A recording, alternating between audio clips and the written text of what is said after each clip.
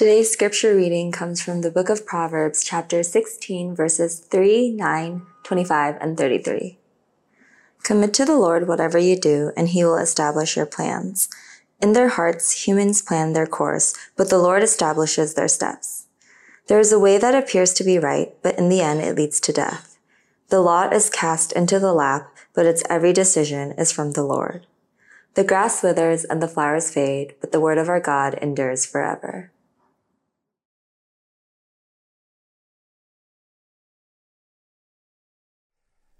Well, happy 6th anniversary, everyone.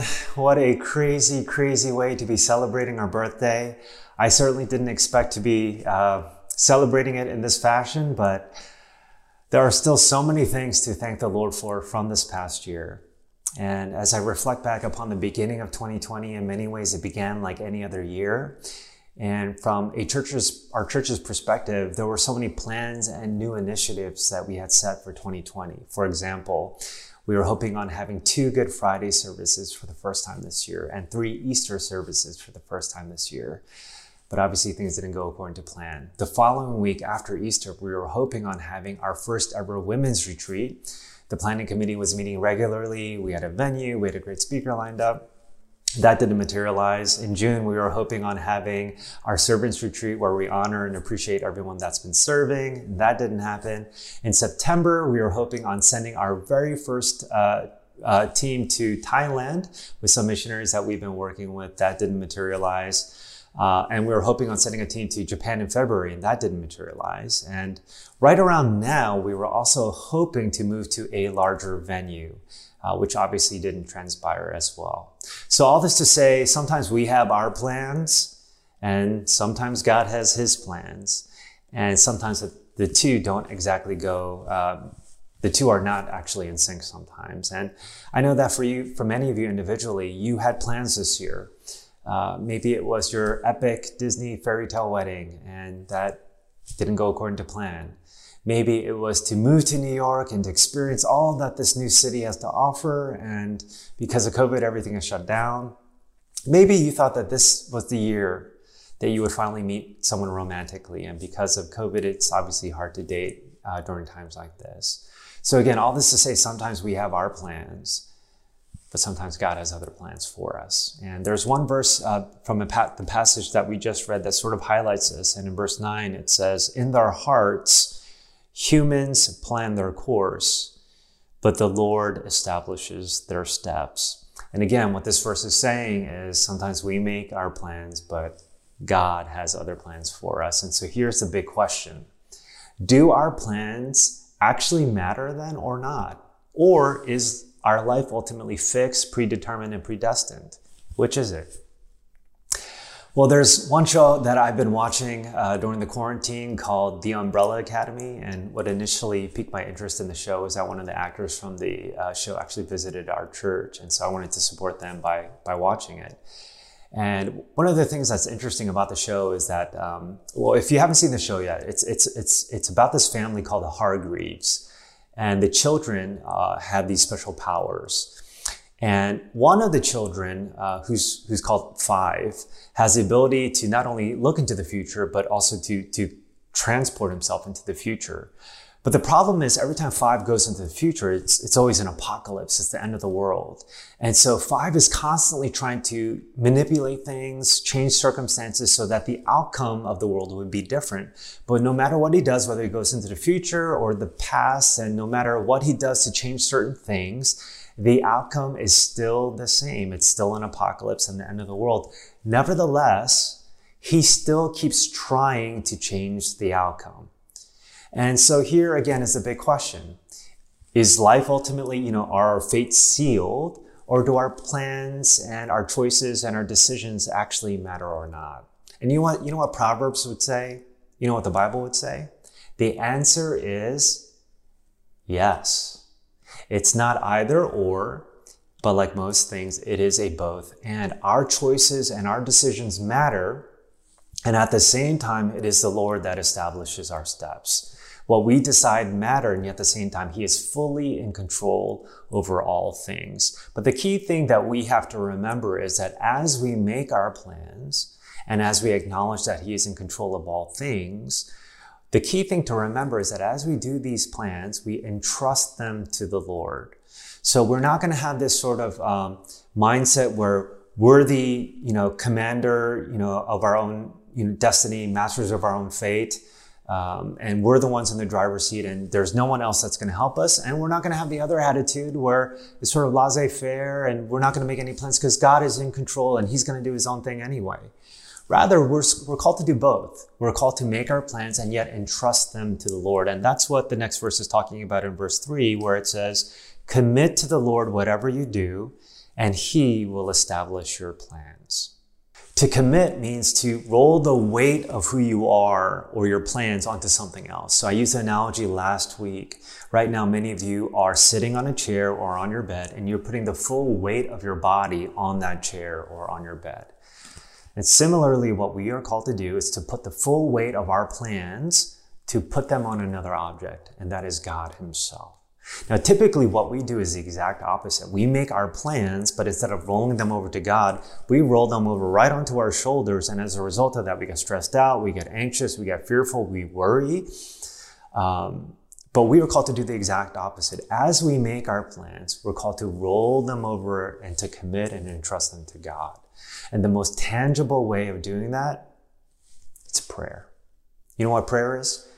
Prayer is our declaration of dependence on God. And what that also means is that a lack of prayer is our declaration of independence from God. And so as we celebrate our 6-year anniversary, as we wrap up 2020, as we make plans for 2021, can I ask you all a favor? The greatest way that you can serve our church, especially if you've never done it before, is to pray for us.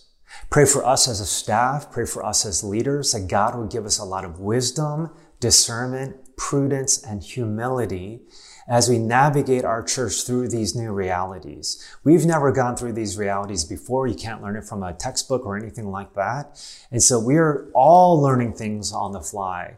And as leaders, it's really important that we commit our plans to God, we hear his voice, and we need prayer for wisdom and discernment. So would you pray for us? Would you also pray for more stories like Peter? I am reminded that not even a pandemic can stop the mission of the church. And what I so love about Peter's story, he shared before that he works at Apple, and he's far too humble to admit this, but he also graduated from Harvard. And so Peter is obviously a really, really sharp dude, but it wasn't just the intellectual aspects of Christianity that really gripped him. It was also the emotional, existential stuff. Clearly, God had filled a void that was in his heart during this quarantine. And what that really is a demonstration of is the Spirit's power in his life. And we should pray for more of that. One of the highlights for me from this past fall was being in a breakout room with Peter during our community group Care Week. We were sharing about different things, and as it was time to wrap up, it was time to pray. And so I asked Peter if he had ever prayed out loud before, and he said no. And I said, have you ever prayed with other people before? And he said no. And I said, do you feel comfortable doing it? And he said, I guess so. I've never done it before. And one of the most inspirational things for me this past fall was hearing Peter pray. I don't know if you've ever heard new believers pray before, but there's something so raw, so genuine, and so awe-inspiring about it because they have this sense of wonder that we may have lost years ago if we've been a Christian for a long time. And as someone that's been a Christian for a long time, sometimes, when I pray, it's like, dear God, and then I say this template prayer or I say Father God after every sentence and I don't even know what I'm saying half the time. But when you hear someone pray to God with a sense of wonder and imagination that we've lost a long time ago, it is one of the most awe-inspiring things that you can hear. Can you pray for more stories like that? Because that is the reason why our church is in the city, to see more stories like Peter. And so as we think about 2020 and how crazy this year has been, and as we make our plans for 2021, why is it that we can really trust the Lord? Why can we commit our plans to him? Why can we acknowledge that we are not in control and he's the one that is good and the one that is in charge? Read with me verse 33. It says, the lot is cast into the lap, but its every decision is from the Lord. So what in the world is casting lots? Well, we're not exactly sure, but we do know why they did cast lots.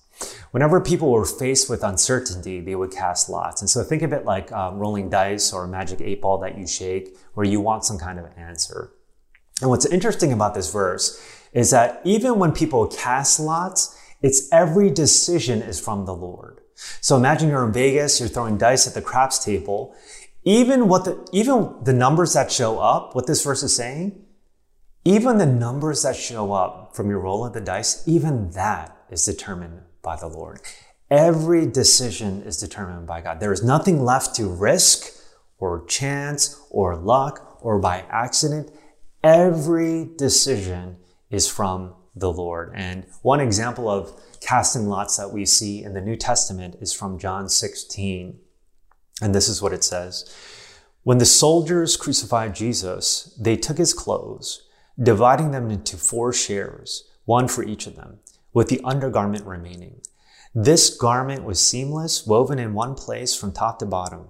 Let's not tear it, they said to one another. Let's decide by lot who will get it. This happened that the scripture might be fulfilled that said, they divided my clothes among them and cast lots for my garment. So this is what the soldiers did. You know, whenever an athlete like LeBron James, whenever he plays his final game, what he'll probably do is he'll take off his jersey and throw it to someone in the crowd. And everyone is going to want that jersey. Well, what is happening here is that Jesus isn't playing his final NBA game, but he's hanging on a cross. And I know that the cross in many ways is sanitized in the way that we think, but the act of crucifixion is still to this day one of the most inhumane things that humanity has ever done. Humanity has ever invented. And here Jesus is suffering and bleeding to death. And underneath him, around his feet, are these soldiers that are rolling dice to see who gets his jersey. I mean, that is how wicked this moment is. And you know, what's so interesting about this is that in the passage that we just read, even their act of playing dice to see who gets his jersey, even that is prophesied and fulfilled by Scripture. Even that was predicted by God. Now, why? Why is that the case? I think for starters, it demonstrates that God is the author of all things and in control of all things. But I think the second thing that it points to is the kind of people that we are. Why did Jesus voluntarily die this way? Why must Scripture be fulfilled in this way? It's really to die for us and for our sins. It's to die for the fact that we want autonomy from God. It's to die for the fact that we think that we're fully in charge and not him. It's to die for our delusion and illusion of thinking that we are the commanders of our own destiny and masters of our own fate, when clearly we are not. And yet, even though we want independence from God, he still forgives us. And not only does he forgive us, but he goes as far as to die for us. Do you know why we can trust God? Why we can trust our plans to God? You can't trust someone that is going to take from you. You can't. But you can trust someone who's willing to give you their life. And on the cross, Jesus demonstrates the fact that he's not going to take anything from us. In fact, he's going to give his life for us. That is the kind of person that you can trust.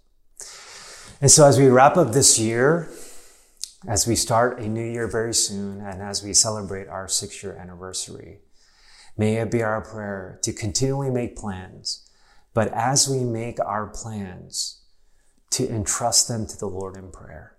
Not to put them on ourselves, but to put them on shoulders that are far broader than ours. Because as we make our plans, he will establish them for us, because he knows what is best.